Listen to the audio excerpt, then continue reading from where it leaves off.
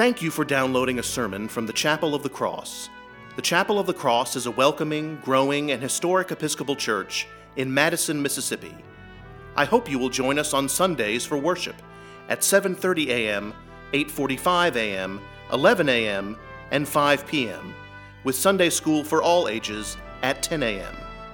I also invite you to connect with the chapel online at chapelofthecrossms.org.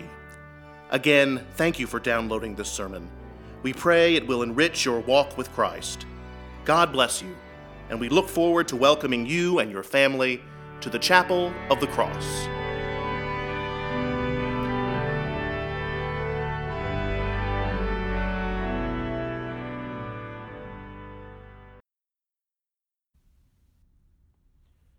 Whoever serves me must follow me, and where I am, there will my servant be also.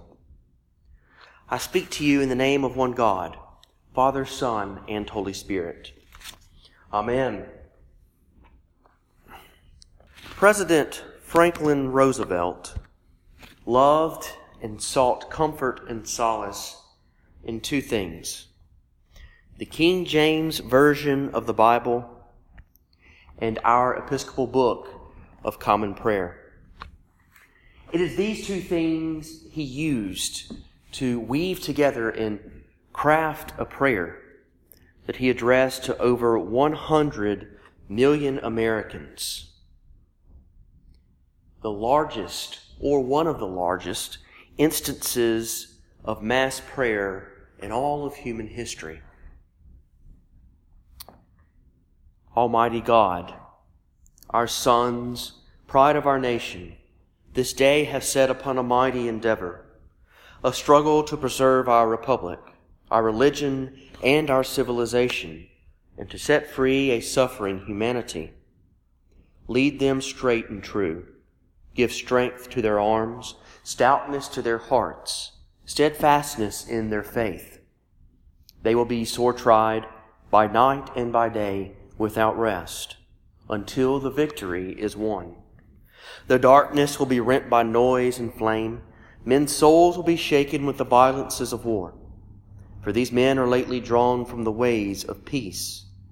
They fight not for the lust of conquest. They fight to end conquest. They fight to liberate. They fight to let justice arise and tolerance and goodwill among all thy people. They yearn but for the end of battle, for their return to the haven of home. With thy blessing, we shall prevail over the unholy forces of our enemy. Help us to conquer the apostles of greed and racial arrogancies. Lead us to the saving of our country, and with our sister nations, into a world unity that will spell a sure peace, a peace invulnerable to the schemings of unworthy men, and a peace that will let all of men live in freedom, reaping the just rewards of their honest toil.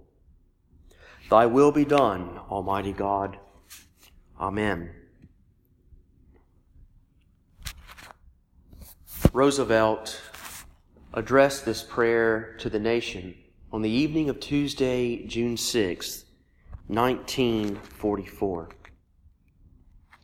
A day etched into the fabric of our American history. A day of heroism, when the Allied forces stormed the beaches of Normandy in northern France. When we tend to think of heroes and heroines in our lives, we tend to think of those who have fought and those who have died for our country. I was in the 10th grade when I was walking out of the activities building on the campus of Meridian High School. We were going from first period to second period. And as I walked out of the activities building, a good friend ran up to me and said, "We're going to war." And I said, "William, what the devil are you talking about?"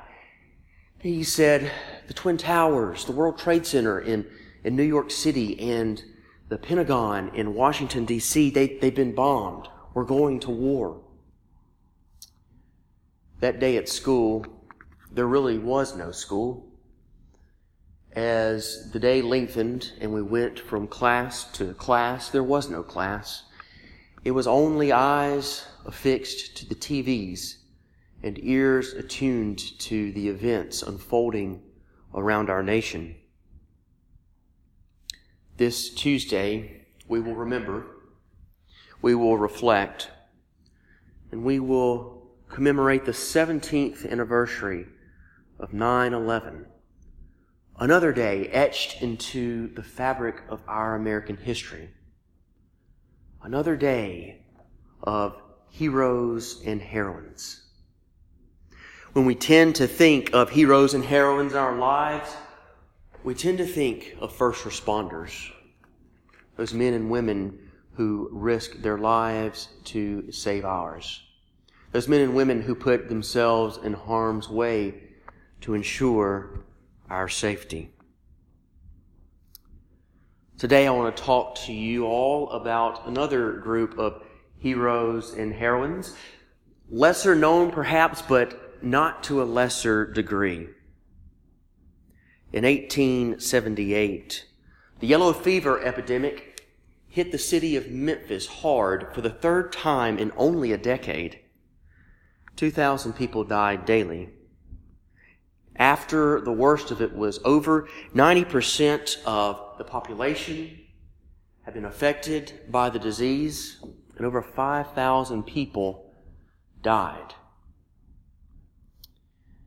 Constance and her companions, also known as the Martyrs of Memphis, did not flee the city like many other people for fear of contracting the disease.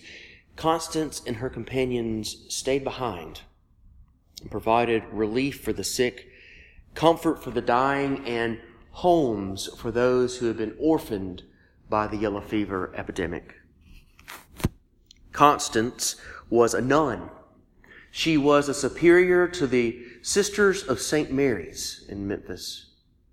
It was she and the dean of St. Mary's Cathedral, the Reverend George Harris, who initiated the relief efforts in Memphis.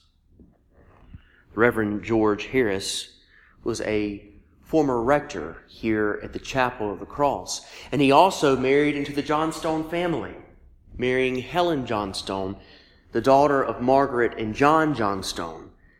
And of course, Margaret Johnstone is the person who built our Chapel of the Cross in memory of her husband John.